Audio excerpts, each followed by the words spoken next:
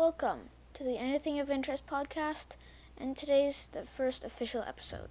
Let's start. If you've ever considered or are considering buying a gaming PC or a gaming console, you've come to the right place. Because in today's episode, that's what I'll be telling you. I'll tell you which option is for which type of person, and let's get started. There will be a few factors that I'll talk about in this episode: price, versatility, power, and accessibility. So number one, let's take a look at the gaming PC.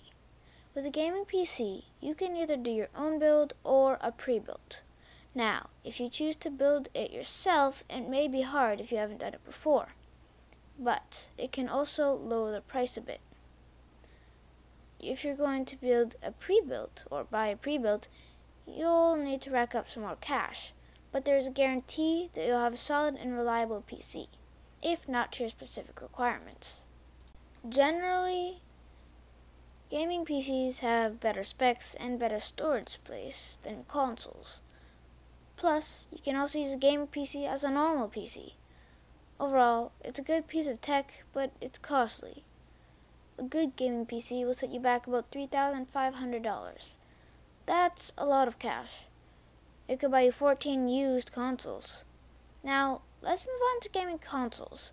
Things like Xboxes, PlayStations, you get the idea. They do one thing and one thing only: play video games.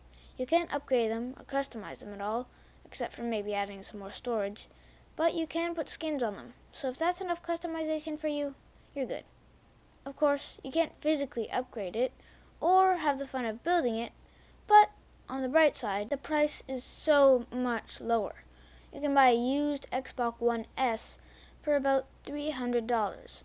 Even the top-of-the-line PS5 or Xbox Series X costs less than double what a top-of-the-line PC would cost. But you can't use it to, say, browse the web, watch YouTube, do a class project, Photoshop, all that good stuff. The newest consoles are a bit hard to find, and a PC is easier to just buy off Amazon.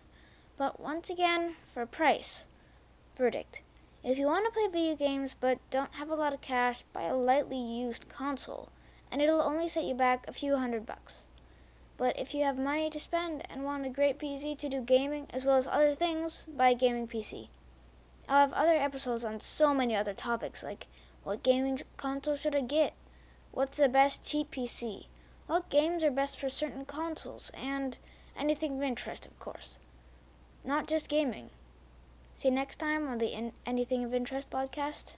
Goodbye.